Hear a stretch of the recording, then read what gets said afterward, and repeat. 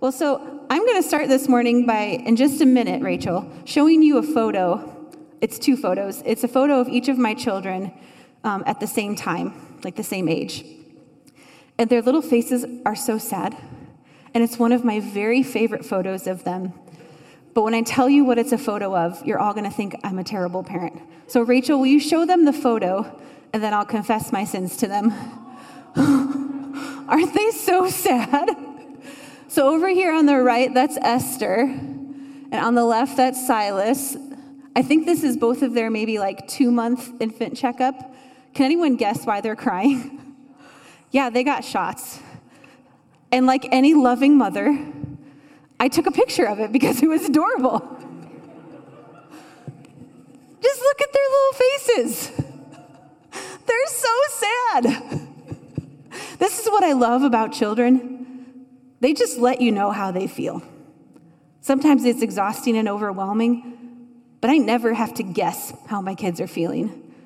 From the time they were infants, they were very good at just letting me know in an unfiltered way whether they were happy or not. And I wonder if some of us feel a little bit like this morning. Oops, sorry, you just put that down. And I pointed to it. There you go, thank you. I wonder if some of us feel a little bit like this on the inside, but unlike children, we don't feel like we can just let that out on the outside. You ever felt like that? You ever felt just really, really mad? Like scream in your car at the top of your lungs, mad? I certainly have. Last week, I had the opportunity to share part of my story on WBGL's The Unfolding podcast. Woo, yeah, WBGL represent. I got to share about my story of my struggle with depression. And as I shared that story, I went back to what was one of the most painful seasons of my life, where I was really mad at God. I was really mad at him for the pain that he'd allowed to happen. My prayer journals from that time are filled with words I won't read to you in church. I was so mad at him. But I'm betting if you'd seen me during that season, and many of you did, you wouldn't have known. Because deep down I felt ashamed to tell you. I felt like it was okay to tell God how I felt. It was okay to unload my emotion on God. But I didn't think it was okay to do that with you. Have you ever felt like that? Have you ever felt so mad at God or so disappointed in him, but you were afraid to let others in on that?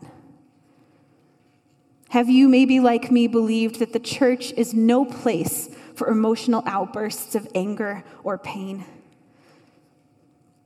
Well, that is exactly why the Psalms of Lament are included in Scripture. The Psalms are included to encourage afflicted believers who feel abandoned by God, for people who feel like they're at the end of their rope. Last week, Randy said that the end of your rope is God's office. And so today we're going to camp out in God's office.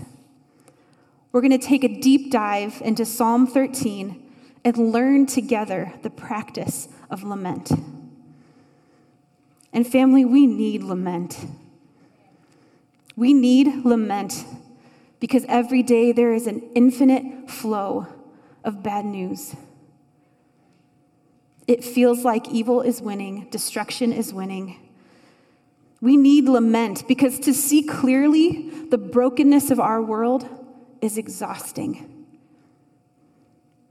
We need the lament because the cost of seeking the kingdom of God is high. We need lament because in the already but not yet in which we live, there will be suffering. We need lament because the kingdom of earth does not yet look like the kingdom of God. And we need lament because most of the time we have no idea what to do about any of that. Last week, we learned that lament is a prayer in pain that leads to trust. A prayer in pain that leads to trust. Corporate lament we do together, is a gift of grace to God's people because it allows us to enter together the complicated space of deep disappointment and hurt. Corporate lament directs all of our pain together to God. Corporate lament helps us actually expand our imaginations about what's possible for the tasks God's given us. It allows us together to reaffirm the trustworthiness of God. And without lament, we're confined to despair, hopelessness, and anxiety. So corporate lament, brothers and sisters, is a gift to God's people. It helps us lay down our burdens and experience hope in God's salvation. But lament is also messy. It's vulnerable. It's hard. And so before we go any further, I want to stop and read Psalm 13 together, and then we're going to ask God for his help today.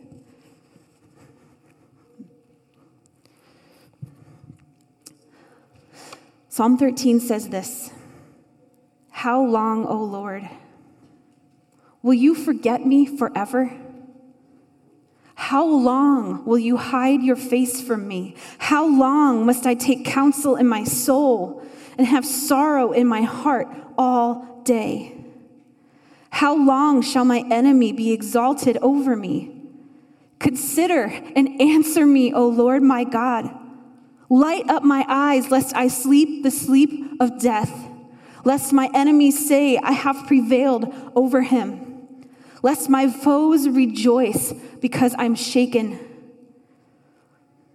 But I have trusted in your steadfast love. My heart shall rejoice in your salvation. I will sing to the Lord because he has dealt bountifully with me." This is God's word. Let's pray. Heavenly Father, we come this morning,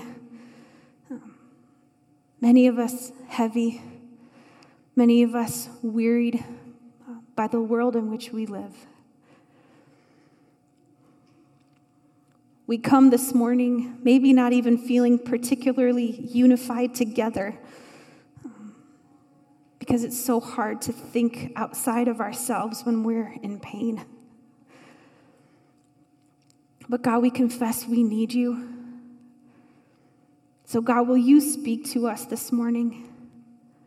Will you help me get out of the way so that what you want said gets said in this space? Will you refresh us? Will you give us hope? Will you remind us of who you are and who we are in you? God, speak this morning. In Jesus' name, amen. So, Psalms of Lament.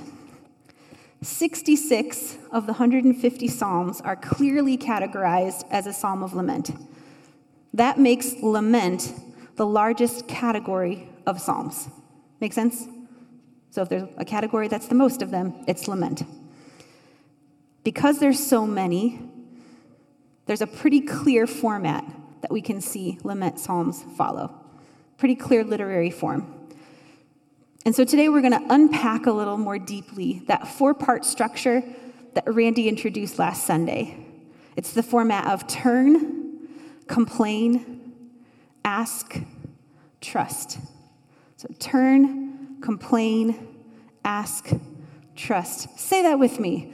Turn, complain, ask, trust. One more time. Turn, complain, ask, trust. Yes. So turn, complain, ask, trust.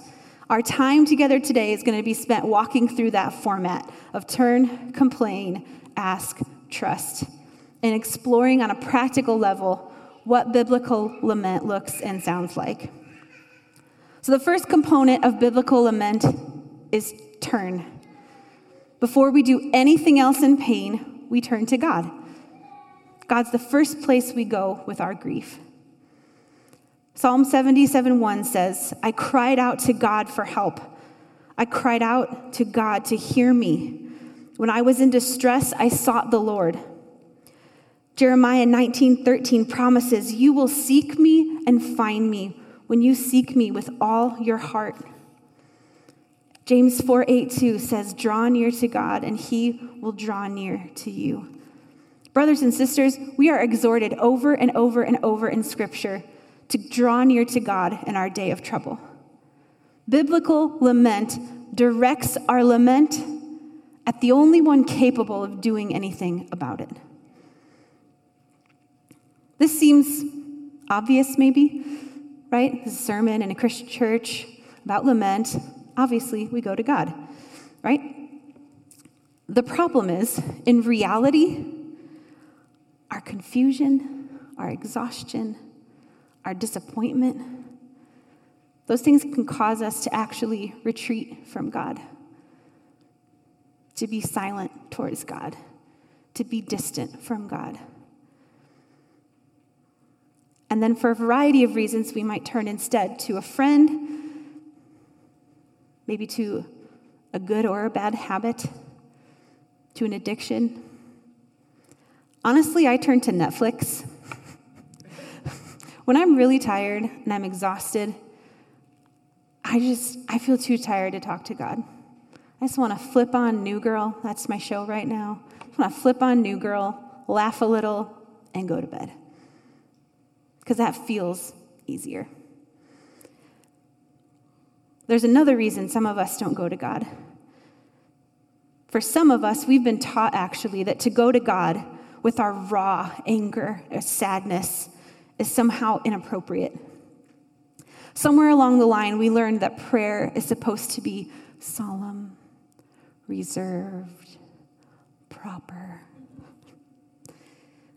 I'm so glad God included the Psalms in the Bible. Because in the Psalms and in other places in Scripture, we see examples of people just pouring out their hearts to God. David was called a man after God's own heart. And in a lot of these Psalms of lament, he just lets God have it.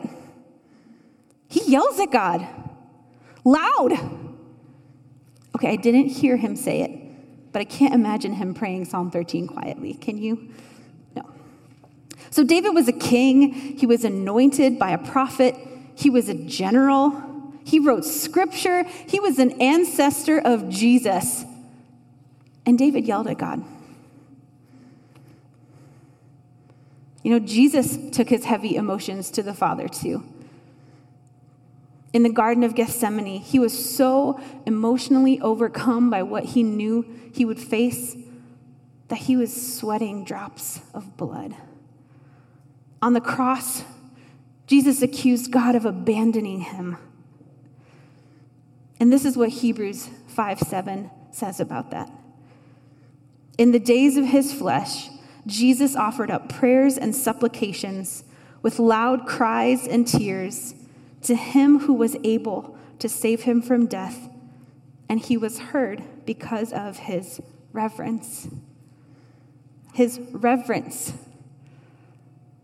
So accusing God of abandoning, shedding tears, uttering loud cries can still be reverent? Yeah, it can. This means we can bring our loud cries and our tears to God. We can turn to him in our moments of pain instead of people, habits, or addictions. Silence might seem easier. Distance might seem easier. But those things are a dead-end road to bitterness. So our first step then in biblical lament is turning to God. The second step in biblical lament is to complain. Complain? Yes, complain. To complain in lament means candidly talk to God about what is wrong. To complain is to bring to God's feet the circumstances that are incompatible with his kingdom. In lament, we can speak honestly to God. In lament, we can complain about both external circumstances and internal fears. We see this in the first 2 verses of Psalm 13. How long, O Lord, will you forget me forever? How long will you hide your face from me? How long must I take counsel in my soul and have sorrow in my heart all the day? How long shall my enemy be exalted over me? In those first 2 verses of the psalm, David asks the question, how long? 4 times. And as he asks those questions, I can just hear him getting louder, more emotional, picking up steam until it is a full-out scream into the night. How long will you forget me? Forever? How long will you hide from me? You're not being faithful, God. You promised to never leave me. We have a covenant. You're breaking it. How long will you leave me to figure all this out by myself? You know I can't. Wrestling with my strategies is like digging a well that can't hold water. I can't do this on my own. You have to help me. How long are you going to let the bad guys win? Are you ever going to help me?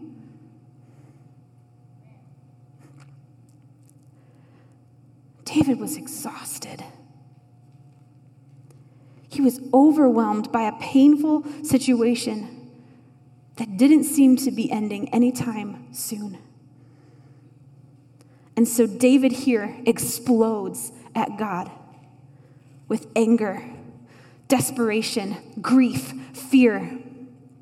He forcefully protests against what is happening, and he just lets God have it.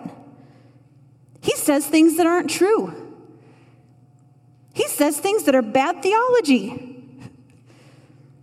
He doesn't seem concerned with getting his theology right. He just needs to release all of his anger at God. And as he does that, he's able to express his deepest fear. See, David's deepest fear was not the possibility of defeat in battle. David's deepest fear was being abandoned by God. David knows that without God, he's got nothing. And to him, it seemed like God had left. In the Old Testament, God's presence was a sign of his blessing. This is why the pillar of cloud and fire in the desert, the Ark of the Covenant, the temple in Jerusalem, these all were so important to the people of Israel because they were visible evidence of the presence of God with his people. God's presence with his people was a sign of his blessing. So David knows that if God has abandoned him, he is without hope internally and externally. That he will never again experience joy, and his enemies will defeat him.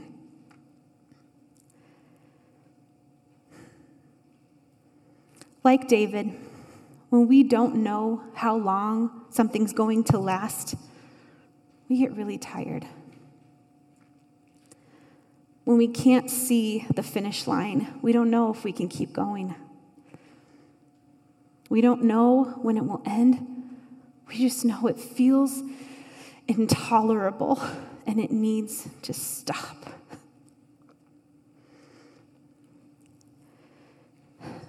I know many of us are tired this morning. I know. I've met with you, talked with you, prayed with you. I read the prayer requests that come in each week. We are weary. We're weary from battling debilitating illnesses. We're weary from worry about our finances. Our Black sisters are weary from worry about their husbands and their sons. And I know some of us are weary from all this talk about racial injustice. It feels heavy. We're weary of politics. I can guess with a lot of certainty that we're all tired of COVID-19. We don't know when we'll get to be together as a whole church again. We don't know when we'll get to go to another football game at Memorial Stadium. We don't know when we're going to get to hug people again. Some of you are just fine with that, and I understand. Honestly, I feel really weary of the division. I do. I feel weary of the othering. In our world, there is so much turmoil. And then we're in turmoil that we don't see the end of. We get tired. We don't know if we can hold out much longer. We just know that if God isn't going to help us, we're done for. And this is why we need lament. We need to go to God together with all of the overflowing emotion in our hearts, even if what comes out is bad theology, even if what comes out is pettiness. The Psalms of Lament let us know that it's okay to say outlandish things to God. Because sometimes when we say the outlandish thing, the deepest fear comes tumbling out. Our fear that God couldn't forgive us. Our fear that we're unworthy. Our fear that he doesn't care.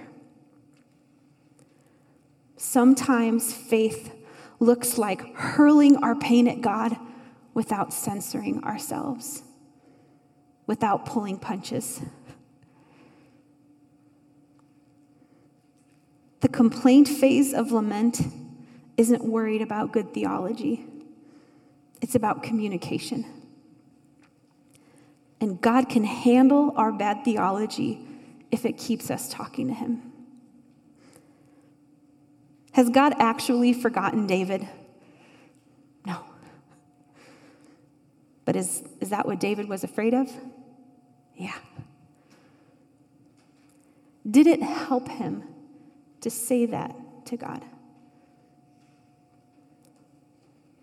Verse 3 shows us that it did.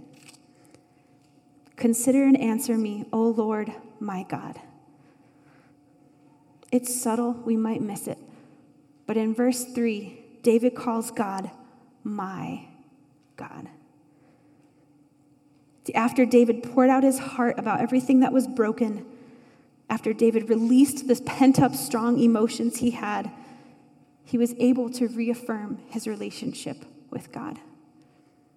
And that's why it's so important, brothers and sisters, that we don't skip the step of complaint.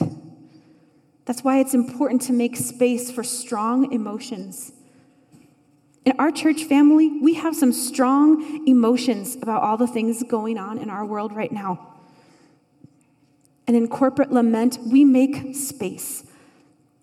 We make space for others to express their strong emotion, and we're not threatened by it. When we make space for corporate lament, we say to our brothers and sisters, this is an okay place to be angry, to be sad, to have despair. This isn't licensed to just randomly explode all over people.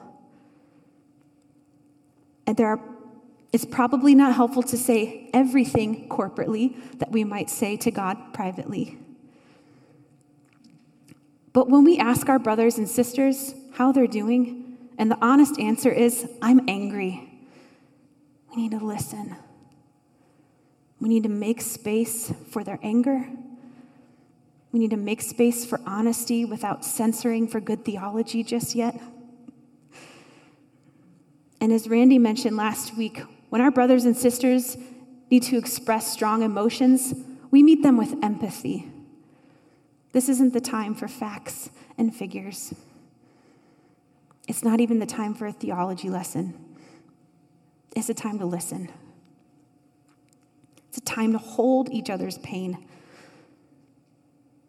And this is important because once we do that, then we, like David, can reaffirm our relationship with God. And then we can move to the next step of lament, which is to ask God for what we want. So first, in biblical lament, we turn to God. Second, we complain to God. The third step in biblical lament is to ask God for what we want. So biblical lament is about more than just turning to God and telling him what's wrong. It asks for God to move in a way that's compatible with his character. This step of lament is to ask for deliverance that fits his kingdom. We affirm God's promises by asking for his help. In Psalm 13, David makes 3 requests of God in verses 3 and 4. Look, answer me, give me light. Look, answer me, give me light. His first request is consider. Consider me. Literally, that just means look. Sometimes my 6-year-old wants me to see something that he's looking at or doing or something he sees, and he'll be like, Mommy, look. Mommy, look. And if I don't look fast enough, do you know what he does? He puts his little hands on my face. He's like, Mommy, look. Mommy, look. That's what David's doing here to God. You see that, right? David's putting his hands on God's face and saying, God, look at me. Pay attention. So his first request to God is to notice him, to look at the problem. Because in his fear that God has forgotten him, he asks God to look at him. Pay attention to me. The next 2 things David asks for is for God to answer him and to give him light. In this verse, he's saying, God, if you don't answer, I'm done for. That phrase, give me light, is language used for the look in a person's eyes as they glaze over when death is coming, when light ebbs from their eyes. That's the language there. And so David is saying, God, without you, I'm toast. I won't make it.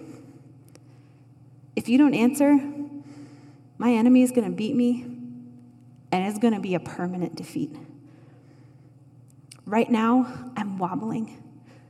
I'm toppling. Your presence is my stability. Without you, I will fall. It's this picture of maybe a building that's been destroyed in an earthquake, just utterly destroyed. It can't be rebuilt. And David's saying, God, that's me if you don't intervene. David also tells God, your name is on the line here. I need you not just to hear me, but to answer, to move. Because otherwise, my enemies get satisfaction that you aren't who you say you are. Here's what I love about these verses. The beauty of these verses is that the same David, who just a few lines earlier was wondering if God was even there, is now invoking God's power to save. You see that? A few verses earlier, he'd wondered if God was listening. And now we find him saying, God, save me. And so instead of sinking silently into resignation of defeat, he gains steam. When it seems like the enemy is winning, he asks God all the more urgently and intensely for what he wants. And that's the example of lament for us. When the likelihood of defeat is the most palpable, lament is the most necessary. When we ask God again and again for what we need, we're reaffirming our trust in him. When we ask God for what we need, we increase our resolve to trust him. Repeated asking reminds us of what God can do. God, heal the cancer. God, provide financially. God, give me peace. God, bring reconciliation. God, stop the storm. As we ask him to do these things, we are reaffirming that the God we worship is powerful enough to heal cancer, provide financially, give us peace, bring reconciliation, rescue, and stop the storm. And that is what launches us into the last step of lament, which is trust. Because the destination of biblical lament is a reaffirmation of trust in God. Lament is not just to complain to God about what's wrong and ask for his help. For lament to be biblical lament, it ends in an affirmation of trust in what God can do. In verse 5, this psalm turns. Suddenly David says, "But I have trusted in your steadfast love. My heart shall rejoice in your salvation. I will sing to the Lord because he has dealt bountifully with me." What caused the shift in the psalm? God didn't speak. David received no prophecy about his coming victory. His circumstances haven't changed, and yet suddenly we find him erupting in worship. Nothing in his circumstance changed, but listen, the process of lament reminded him about who God is. The process of lament reminds us who God is. Turning, complaining, and asking has helped David remember the covenant promise that God made to him. It helped him remember his own commitment to trust God. He says, "I have trusted God." David can point to a moment in the past where he drew a line in the sand and said, "God, I'm going to trust you no matter what." And so now, in his day of trouble, he preaches to himself, "I have trusted God my whole life, and I'm not going to stop now." He's declaring that God's hesed, God's loving kindness, is faithful.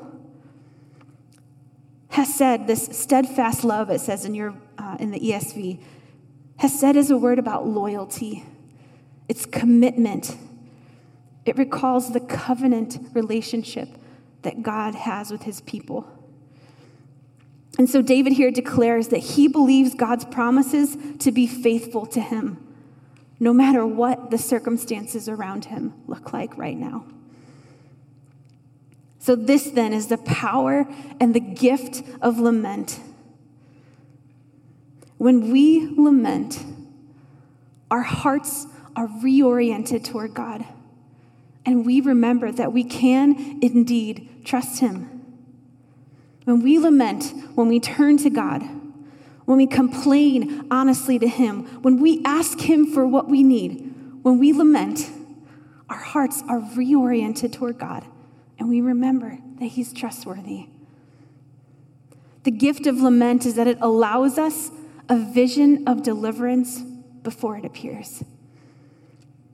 After all our hope has faded, when we're at our end, grace breaks in. Grace grants us a view of what's coming. This is what the author of Hebrews says in Hebrews 12:2, describing Jesus enduring the pain of the cross because he saw joy. He saw joy that would come from it. It's Paul in 2 Corinthians 4:17, reminding the church that our light momentary affliction is preparing for us an eternal weight of glory beyond all comparison. And so in this final step of lament, we're reminded that salvation is coming. This salvation brings shalom, peace, complete well-being. God will meet every need. He'll comfort every wounded heart. He'll quiet every racing mind. He'll heal every broken body. And he will give all creation peace. Revelation 21:5 tells us that God is making all things new. So David can rejoice. The word for David's rejoicing in verse 5, "My heart shall rejoice," is the same word as the rejoicing of David's foes in verse 4. lest my foes rejoice because I am shaken. He's saying, the enemy thinks they're going to win, but I know God is coming. They think they'll rejoice in my defeat, but I know I am going to rejoice in God's triumph. They think they'll be shouting for joy at my failure, but I know I will be roaring praise for God's victory. Hallelujah. David knows God is faithful, so he can hope for restoration no matter what his current reality is. Lament allows us to look into the distance and see that God is coming. And this is how it's always been for the people of God. We're given the gift of a vision of tomorrow that helps us keep going in the darkest of nights. When we bring the depths of our despair to God, when we complain honestly to him, when we ask him for what we need, and then we reaffirm our trust in him, we get strength to keep going. In 1965, Dr. Martin Luther King was experiencing discouragement at the systemic denial of justice. And he wrote his own lament that sounded a lot like Psalm 13. He concluded it with this fourth step of trust. He wrote this hopeful, prophetic promise. Dr. King said, I come to say to you this afternoon, however difficult the moment, however frustrating the hour, it will not be long, because truth pressed to earth will rise again. How long? Not long, because no lie can live forever. How long? Not long, because you still reap what you sow. How long? Not long, because the arc of the moral universe is long, but it bends toward justice. How long? Not long, because mine eyes have seen the coming of the glory of the Lord. In this particular time in church history, we have many things to lament. There are many circumstances weighing on our hearts. And so, church family, we need to practice lament. We want to help you do that. As you came in today, you were given a sheet of paper that had a template for writing your own lament. We want to invite you to take that home and write your own lament. If you're watching online with us this morning, or if any of you here want another copy of that, you can find that template on the Weep With Me resource page on our website. Over the next few weeks as a church family, we're going to collect these laments. And we want to publish them in a book for our congregation. If you're an artist, if you write music or poetry, or you draw or do photography, we'd love to have those included as well. We want to take these laments and publish them as a book, as a gift to our church family for times of trouble. We want to have something in hand to remember what God was doing in 2020 at Windsor Road. So if you want your prayer to be included, or your artwork or your poetry to be included, you can just send those to prayer@windsorroad.org. And over the next few weeks, we want to compile these. We want to lament together. Because as we together turn to God, complain to him, ask for what we need, and affirm our trust, our hope is that this corporate lament is an exercise in unity that binds us closer to each other and gives us strength to keep pressing on. So I'm going to pray. The band's going to come back up, and then we are going to sing our hope to God. Let's pray.